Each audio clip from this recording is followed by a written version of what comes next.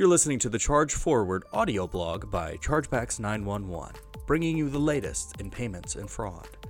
To learn more about how Chargebacks 911 can help you reduce chargebacks and recover revenue lost to fraud, visit us online at chargebacks911.com. This episode is a replay of a webinar entitled That's a Wrap, Year in Review, featuring our COO, Monica Eaton Cardone. Hello, and welcome to today's webinar entitled That's a Wrap, Top Chargeback Lessons from 2017.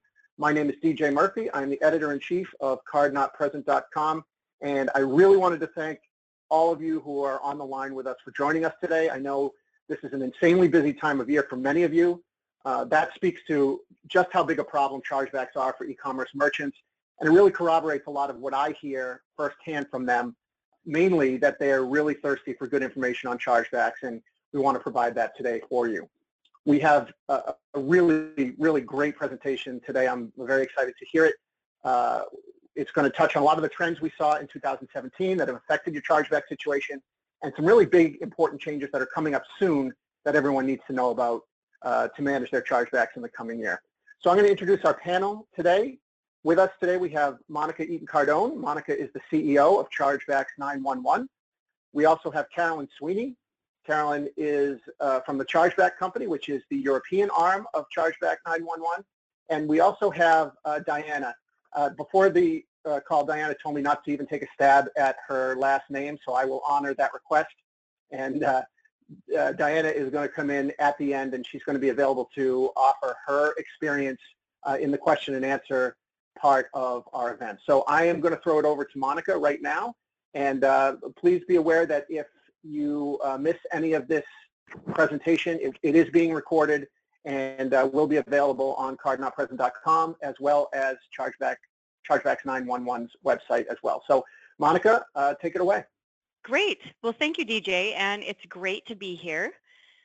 Definitely talking about one of our favorite subjects. So let's go over the learning objectives for this session. We're going to tackle some chargeback misconceptions, identify trends and sources, go over the current fraud trajectory that we've learned from the past few years, and more importantly, what we can anticipate. Also, talk about some best fraud and chargeback tips. And then we're going to leave as much time as possible to have an open forum for Q&A so that you can get expert advice both from Diana and Carolyn. So first, let's talk about chargebacks. So many people would say that chargebacks are actually the opposite of a present. And let's look at why. First, we know there's a primary challenge. We have messy operations, chaotic finance. It continues to increase. And one of the reasons why it continues to increase and this chargeback problem just gets out of control is because with our effort of trying to make the payment process even more frictionless, sometimes a side effect is that we end up creating loopholes for more chargebacks. So the typical chargeback experience for many merchants, especially if you're venturing into online areas, global environments, and coupled with all sorts of new technologies and devices, you start running on this treadmill. And you have all of this data that's going on, but you don't really know what that data is. This data is usually chargeback records. And it's coded and it has all sorts of technical details and rules change, etc. And it becomes this ticking time bomb. And before you know it, you're overwhelmed with paperwork, manual processes, and you just find yourself running in any direction to get away from it. Now, we all know that chargebacks seem like the opposite of presents. However, I would say they're very much like presents. The thing is, you just have to unwrap the layers to really get down to the good stuff. So, the first layer, chargebacks are just the cost of doing business. This is also a misconception, but you really have to peel back that, just like when you get a present, and we've all gone through this at Christmas, where it's this massive box, and then you unwrap that paper to find a smaller box, and then a smaller box, and then a smaller box, and then you may actually find that engagement ring or the most cherished, jewel. But first, what needs to happen is you need to dispel any of these misconceptions or layers. So if we look at chargebacks as being a cost of doing business, we're not going to be motivated to unwrap the rest of the layers. Instead, we need to look at chargebacks is actually an increasing cost. It's not just $100 in chargebacks. Doesn't just cost you as a merchant $100. It's adding risk, it's costing merchandise, and the total cost to a merchant is actually estimated around $308. So $3 for every $1 in chargebacks. Definitely something that you shouldn't be ignoring. The second layer, the misconception that all chargebacks are created equal. So if you look at chargebacks, many times this is synonymous with the term fraud. And even though a lot of chargebacks are coded as fraud, the fact of the matter is they're really not created equal.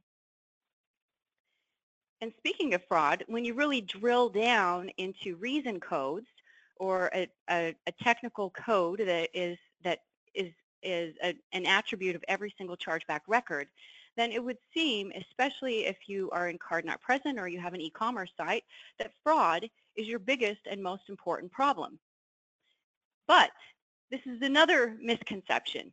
And as we peel the layers back, then you find, wait a second, what appears to be fraud may not really be fraud. And this is where you really have to drill down and learn about chargebacks to identify the source. Now there's three real sources of chargebacks. So you have criminal fraud, in which case the criminal steals something from a consumer. This would be like a merchant scam or credit card theft, etc. Then you have a merchant error. And we can say that this is where the merchant steals from a consumer, but generally it is not intentional. You forgot to ship the product. There was a problem with your customer service. The phone number was wrong. There was some issue, and accidentally you created a chargeback. Or friendly fraud, also called first-party fraud. This is when the consumer effectively steals from the merchant. Again, this may not be intentional. For example, the customer buys some merchandise, maybe a pair of jeans, and the jeans don't fit. We forget to return it, and I can say this for myself. Women are absolutely notorious for this. And then after a while, you want to get your money back, and so you contact your bank, and little do you know, you get that refund thinking that it came from the merchant. Well, actually, that created a chargeback, so you do it again. So it's really important when you take a look at all of your chargebacks, just like that slide, it shows all apples. You drill into it, and then you start to realize, oh my gosh, my biggest problem is fraud. But then you do all these things to fix fraud, but your fraud doesn't really go away. Well, that's because you probably haven't drilled down far enough to find out what type of fraud. You have to peel that layer back again to see where is the right source so that you can match a solution with the actual problem. So another layer, chargebacks are only growing, not changing. So this is not true. We know that we have all of this technology evolution that is going on. We have expansive borders. There's no longer a store that is online that only sells to one local region. The minute that you're online, you're connected to everyone in the globe. So, and all of this with technology and consumer behavior that's changing as well, what's happening is the world of chargebacks are not just growing, but they're changing. And what used to look like a chargeback and act like a chargeback, and it was a chargeback, continues to morph. And unless you can identify these, then the patterns are very, very difficult to identify or to anticipate. Here's another layer. Credit card usage is diminishing. So specifically in Europe, there's so many different payment methods. There's payment methods that are coming out everywhere. We have Bitcoin. We have all sorts of different methods and strategies that help remove friction and provide even more options for cardholders and consumers today. But the fact is, credit card usage is still continuing to increase. And this is why. Card-absent transaction rates are growing because of e-commerce. More and more retailers that traditionally operate a brick and mortar store, I like to call it from bricks to clicks. It's a movement. They're moving online. Amazon has created tremendous disruption in the retail environment, and consumers are spending more and more of their transaction or their buying power is devoted to online goods and services. In fact, in the U.S. alone, consumers are spending 20% more annually despite earning less. Now, we all hear about credit crunches and all of these different, doom and gloom statistics. Unfortunately, the way that the credit model works, if you use a credit card to purchase a product online, that also gives you an insurance policy through the chargeback mechanism. It should be strictly a plus point and a benefit for the industry. But when it comes to chargebacks, if you don't manage these problems correctly, it can actually become your very worst nightmare. And in fact, 40% of consumers that get away with filing a chargeback that's not really legitimate are proven to do it again within 90 days. So here's another misconception or layer. Chargebacks are out of my control. So after someone files a chargeback, they're 9 times more likely to file another. And as little as 18% of chargebacks are being filed by cardholders or customers that actually did contact the merchant, which means that over 80% of those customers actually didn't contact you. You can get control of the chargebacks. You just have to understand what the source is and then get all of the relevant data around it so that you can make the best decisions. Also, current consumer habits are leading to more chargebacks being filed as an attempt to get a quick refund. Unfortunately, it's a bad habit. It's like a donut. You start out eating donuts, you continue eating donuts, and if you have absolutely no consequence for eating donuts, why should you eat any other condiment for breakfast? Donuts taste better than bacon and eggs. All right, another layer. Someone else will fix the problem. So there's a thought in the industry sometimes when it comes to chargebacks that we don't really need to focus on this because this is an industry problem. It's in the payment industry. We need to focus on other things if we're a merchant. Well, the fact is, if you're a merchant, you have to defend yourself. You have to get on the offense. You need to take more responsibility. Someone else won't fix the problem. And in fact, looking at a recent Google search, I was just checking, if I look for any customer who's been prosecuted for committing chargeback fraud, there wasn't any result. So it's really up to merchants, to us, to provide that feedback and make sure that there's consequences. Unfortunately, we don't have the best policing facility that's helping us curb this chargeback problem. And this leads me to another. There's no solution to friendly fraud. This is one of the top misconceptions. So friendly fraud can be it can be combated by helping to discourage the behavior. So for example, use delivery confirmations. Make sure that every customer that purchases from you has no excuse of not to say that they didn't know that their product was arriving. Make sure that you get a confirmation that it was getting delivered. Send them that email. Stay in communication. Follow up with the consumer to make sure that they are satisfied and they have quality. This doesn't have to be a downfall. Even though they're purchasing something online and it's this faceless transaction, that human element can help discourage chargebacks. Also, secure activation codes in the cloud. If you have digital goods, this is a way that you can also establish a type of delivery confirmation if you don't ship tangible products. And lastly, get professional help if needed. You can survey your customers. You can get more data. At the end of the day, data is king.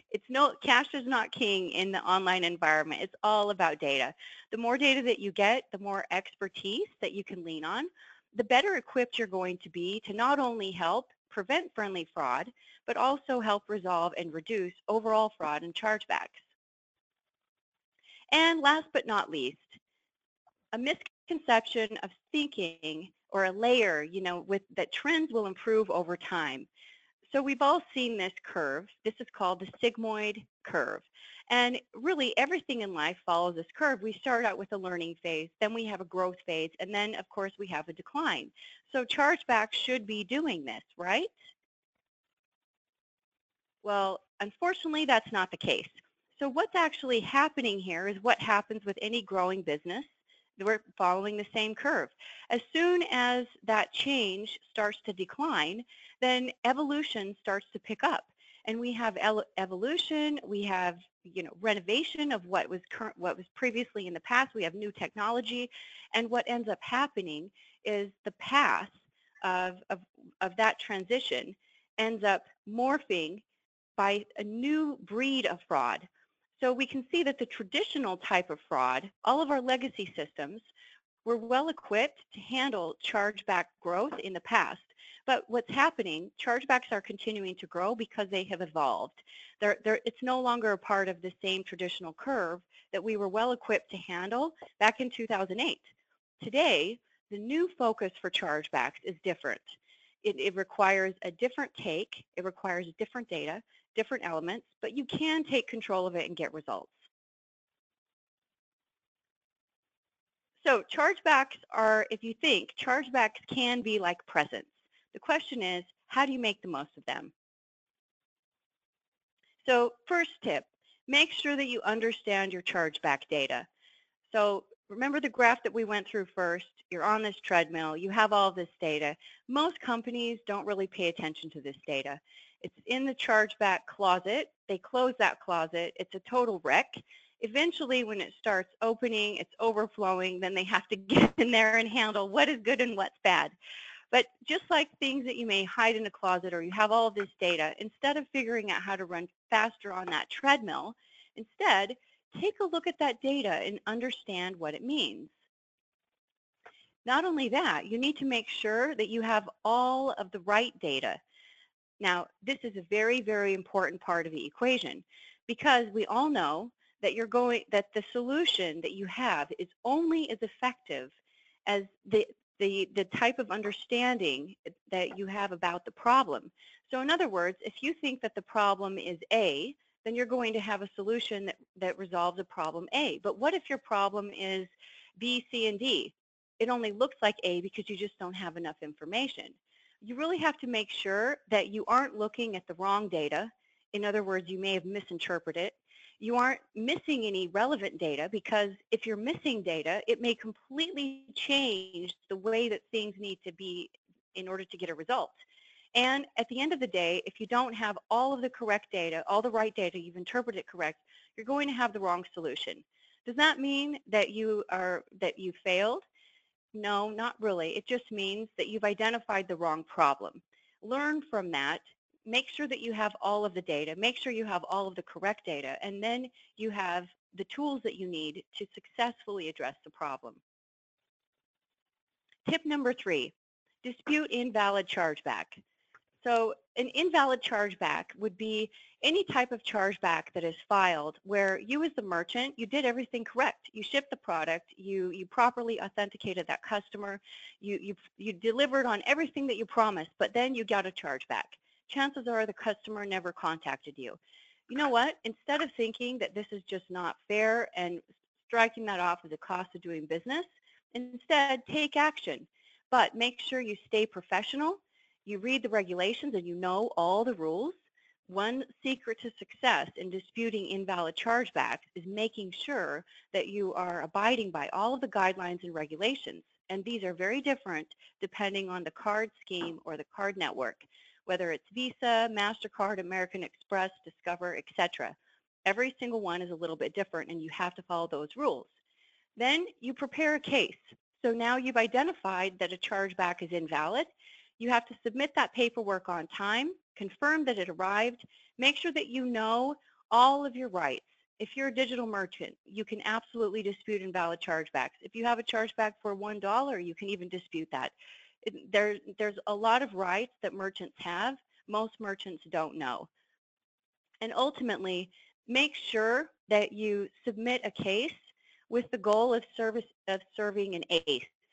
You want to make sure that you are not getting a reject. You're not getting a second chargeback. You're going to give it all you've got and do a good job right out of the gate. I like to look at that as this way. It's the season to give back. So if we think of the present concept, really when you're disputing invalid chargebacks, then you're giving feedback that's also just as valuable to the issuers or the cardholder's bank that's filing a chargeback. You can't expect you to have less chargebacks or to recover money if you don't take responsibility to set the record straight. These issuers need your feedback. Take the time to be responsible, give the feedback that is needed, and start tracking the results that you get. So the fourth tip, This is the best tactic for fighting criminal fraud, and it's being proactive rather, about fraud prevention. So here's some key tips, and I'm sure that Diana, when we get to our questions, we definitely want to pick her brain for some of these as well. But the first thing, make sure that if you have fraudulent behavior, that you're removing it. This means flagging it, establishing a blacklist. More often than not, we find fraud engines, fraud filters, etc. These are all still managed by human operators. It's very important that you pay attention to the rules that you have in place, and you aren't allowing repeat offenders to enter into your system. It happens so often that we just let these card holders continue without making sure that we blacklist that card and prevent them from getting entry into your order management system or CMS. Be wary of new customers with large orders. Instead of celebrating that amazing order for $10,000 when your normal order is probably $200, really suspect that. Contact the customer. Make sure that you really drill into it and before you consider spending any money to fulfill that obligation. Watch for multiple transactions. So really, this is, even if the card holder is matched up and everything looks great, there's a new type of fraud that we really have to pay attention to. It's clean fraud. It looks and it behaves just like an accurate authorized transaction, but there's certain patterns that these types of fraudsters will trigger, and you really want to be definitely on your toes for being able to detect some of these anomalies. Be cautious of multiple transactions that are shipped to different addresses. Even though it's the Christmas season, and this will be something that we definitely see more of, still, this absolutely warrants a cautious eye. And just one quick tip that we've actually seen recently is just the amount of fraud that we've seen increase from consumers that are, or customers that are purchasing, that are transacting online for an in-store pickup. Those types of orders have a very high propensity of turning into a chargeback. And most of the in-store pickups, they don't have a policy in place where you're verifying that that's the actual card holder, or that the customer made an order online. Now they're going to the store to pick up the merchandise, and you may find that the order online was with a totally different credit card, totally different address, and everything was absolutely correct, but it was a stolen card. Now the guy that's picking it up at his local store is a criminal. So make sure that you put in those precautions, you take a look at what's causing fraud, and you be more proactive about figuring out how to stop those loopholes. Keeping an eye on overseas orders through manual review process is always a great point. Setting velocity limits, blacklists, even whitelists. Determine if you have great history with specific customers or cardholders, you could put them onto a whitelist database as well to help improve your processes.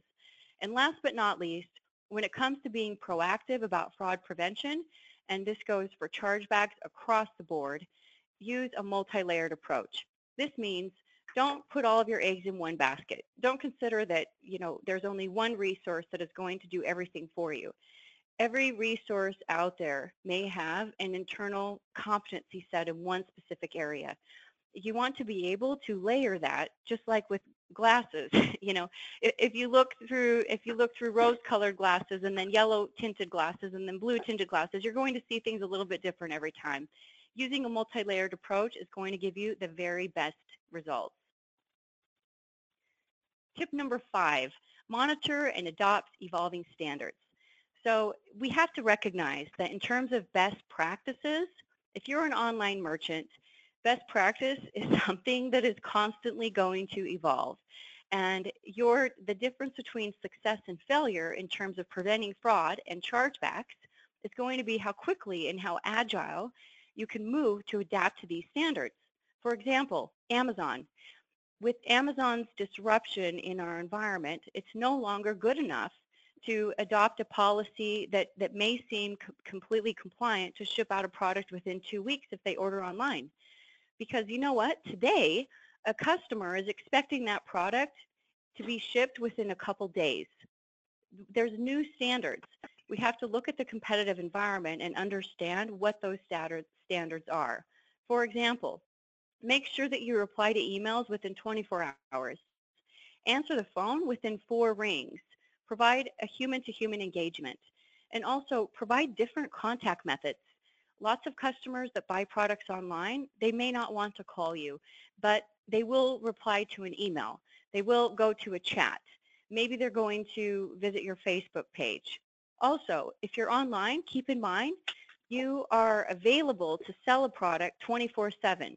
Make sure that you also have support that is available that meets those expectations, especially during the holiday season. And ultimately, evaluate your policies and procedures, specifically as it relates to holiday returns, any type of restocking fees. All of those things should be transparent and make sure that customers know what they can expect. This type of alert to the customer is definitely going to be, it's going to help you prevent chargebacks and even refund fraud. So bottom line, chargebacks aren't only a cost of doing business. The goal here is to look at the chargeback as a rich data tool. This is something that gives you rich analytics. You can recover revenue from those illegitimate chargebacks. You can provide some great feedback to issuers to ultimately not only serve yourself, but help improve the industry. And you're really turning your liabilities into assets that can help improve your bottom line. This is recovering money, getting valuable insight, and ultimately creating more sustainability because you're using those mistakes to give you more insight that you can learn from. So last but not least, our holiday wish, and I'm sure everybody is on the same page with me when I say this, every friendly fraudster should get coal. But in order to deliver this, we have to make sure that as retailers, as merchants, that you guys really take the next step to defend yourselves, stand up for your rights, take on more of an offensive role in the chargeback scenario, and really make sure that you hone in on the tools and the utilities that you have available that are right in front of you. You just need to be able to hone in, take advantage of those resources, and take yourself to the next level. So just a little bit about us before we get to the questions here. So our entire program is, of course, developed entirely around chargebacks. We do everything from soup to nuts on chargebacks. We offer guaranteed ROI. Statistically, if you're a retail merchant, providing that, if you keep all of the data, and keep in mind, a lot of people will ask us, hey, what is your current win rate? What can I expect to recover? This really has a lot of different variables. When it comes down to getting the most success in a chargeback solution, you have to make sure that you're capturing as much evidence as possible, and then you want to make sure that you're using a solution that gets all of that evidence, understands all of the rules, and really understands your business, how you operate, your culture, how you're different. If you have a solution like that, then it should be more of a teamwork, where it's more of a partnership, not necessarily it needs to be more of an intimate relationship where it's not necessarily a vendor and a merchant. Keep in mind, you have to work at this problem together. The more that you can team up with experts, whether it's us, whether it's others, this is going to be a great avenue for success. So we should have some time for questions, hopefully. So I'm actually going to turn it over to, so we introduced Carolyn and Diana. So I'll turn it over to you, DJ, so we can answer some questions from the audience. Great. Thank you, Monica, and thank you for your presentation. That was some really, really good information. So we want to bring Carolyn and Diana into the conversation right now. We have a ton of questions. I just wanted to mention that if you did want to ask questions, you should see the area to do that on your control panel at the right side of your screen. Feel free to ask them. We're going to take probably about 15 minutes. If we don't get to your question, someone will answer your question offline. And I also wanted to mention that if you missed any part of the presentation, anybody that registered will get an email to access a recording when that recording becomes available. That should be in a day or two, but you will get an email telling you how to access that that information on cardnotpresent.com. It will also be available on Chargebacks 911's website as well. So we do have some great questions. I'm gonna get to them right now. The first one is for Carolyn. It says, Carolyn, I heard somewhere. Hi, thanks for joining us. And Carolyn, by the way, is joining us from Ireland. So she has a great European perspective on any of the topics that we've been talking about today. And this attendee says, I heard somewhere that Visa and MasterCard were working on getting rid of chargebacks entirely over the next few months. Is this true? Right, indeed. Hello, everyone. Well, I'd like to receive a present and not a piece of coal in my stocking this year, so I'm going to be really good and nice and say that indeed this is not true. It would be great, wouldn't it, if it was true, but unfortunately it isn't. There is a great deal of work going on right now in the Visa and MasterCard world to make sure that merchants are given the opportunity to respond to those chargebacks which are incorrect and invalid. So whilst Visa and MasterCard are doing that and changing the face of the chargeback picture to make sure that merchants can respond more positively and get that chargeback dealt with in a quicker, more efficient way, Visa and MasterCard are not getting rid of chargebacks entirely in the next few months. There's going to be big changes in their rule sets and what you're allowed to do and how you can do it so that the merchant gets the chargeback back to the issuer where it belongs. So many merchants are under the misunderstanding that there should be a refund of a transaction in advance of a chargeback because that will probably prevent the chargeback from happening. And this can help in the very short term. So when a consumer's got an issue, they're contacting the merchant, they can certainly say, look, I'm due a refund here. And if the consumer and the merchant agree, yes, okay, a refund is the answer here, then that refund can be made. And then that will prevent the chargeback from happening in many cases. So that's a good answer if it's dealt with consumer to merchant up front in the very beginning. But otherwise, the best policy is to make sure the merchant has all the information they need, collect all that information together, and deal with that disputed transaction if you receive it as a chargeback with all the correct data and as quickly as you possibly can. So merchants need to stand up for themselves, set the record straight, especially if you've been wrongly accused of committing fraud. So in this friendly fraud situation, if the consumer themselves is spending regularly with you and so on and just doesn't recognize what they're spending or somebody else in their family has been spending it, then you really need to take the focus off the fraud from yourself and onto the consumer. So the quicker you can do that, the better.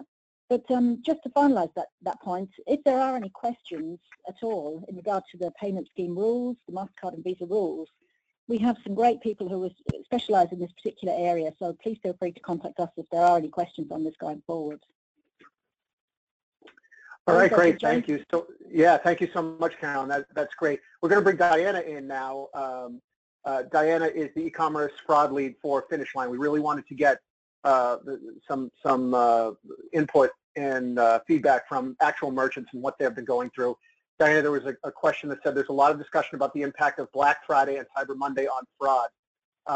What exactly did you see in the recently completed fraud weekend, and how does that, what areas have caused the most concern vis-a-vis risk for you in the holidays, during the holiday season?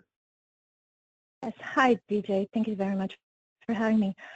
As any other merchants out there, or at least most of the merchants, we've been preparing for this holiday season probably for the past 12 months or since the last Cyber Monday. So we have been planning strategically around making sure that all of the fraud is monitored and mitigated. But what creates a very unique position for our company is that not only that we are facing straight up fraud, we also have product launches and new product releases around the same time, which drives a very, very high sales volume to our site. That puts us in a very unique position that we have to make the right decision and we really have to make it fast. So not just from the perspective of these items being limited in units and very desirable in the market out there that fraudsters can possibly resell these products for very high prices, but also from the inventory control management where we have to make sure that if product is not sold, that it can be available for our next customer or for our good customer. So what we have seen around this time frame, we were kind of expecting proportional increase in the fraud, but it's a very interesting trend besides just the account takeover. Some gift card fraud that we've seen, which is a typical fraud around this time of the year, and also individual fraud cases. We haven't seen too many of the fraud ring attempts around these dates, around Black Friday weekend, and Cyber Monday. There are some loyalty program attempts, abuse, and some coupon abuse, but that's something that is really typical throughout the year, so it's nothing unusual.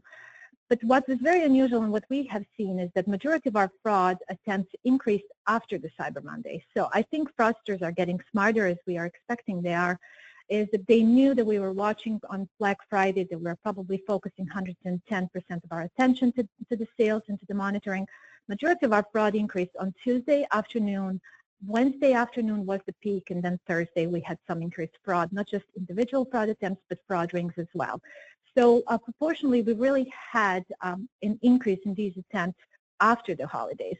So I think they're probably expecting that we're not focusing our attention afterwards and not focusing our attention anymore on these high sales days, on any other days but high sales days. They're trying to find loopholes or maybe the times when we are not watching. Of course, we are continuously watching. So it was a really interesting trend, and now looking back from the past, for the past several months, we have seen those type of trends around the regular days. Typically in the past we would see an increase around the weekends, but now we are seeing them more on Thursdays and Fridays, which is a little bit more specific than maybe expected, but it was really interesting for us not to see more attempts on the actual sales dates. So our concerns was just to make sure that we do have this attention, that we do have focus on monitoring all the time, and again, that we do make the right decision and make it fast. That's really interesting. I wonder if other retailers out there have seen that, and if you have, and others who may not have recognized it will know to prepare for that. That's really great. The next question is it true that I can get chargebacks for transactions that I refunded? And if so, why? Carolyn, do you want to take this one? Sure, thanks, DJ. I will. So indeed, can I get charged back for transactions I refunded? So the quick answer to that is yes. And having spent 20 years at MasterCard before joining Chargebacks 911, I got the opportunity to go around and look at the issuers' operations around the world and see what they were doing. So why were you getting refunds, doing refunds and then receiving chargebacks?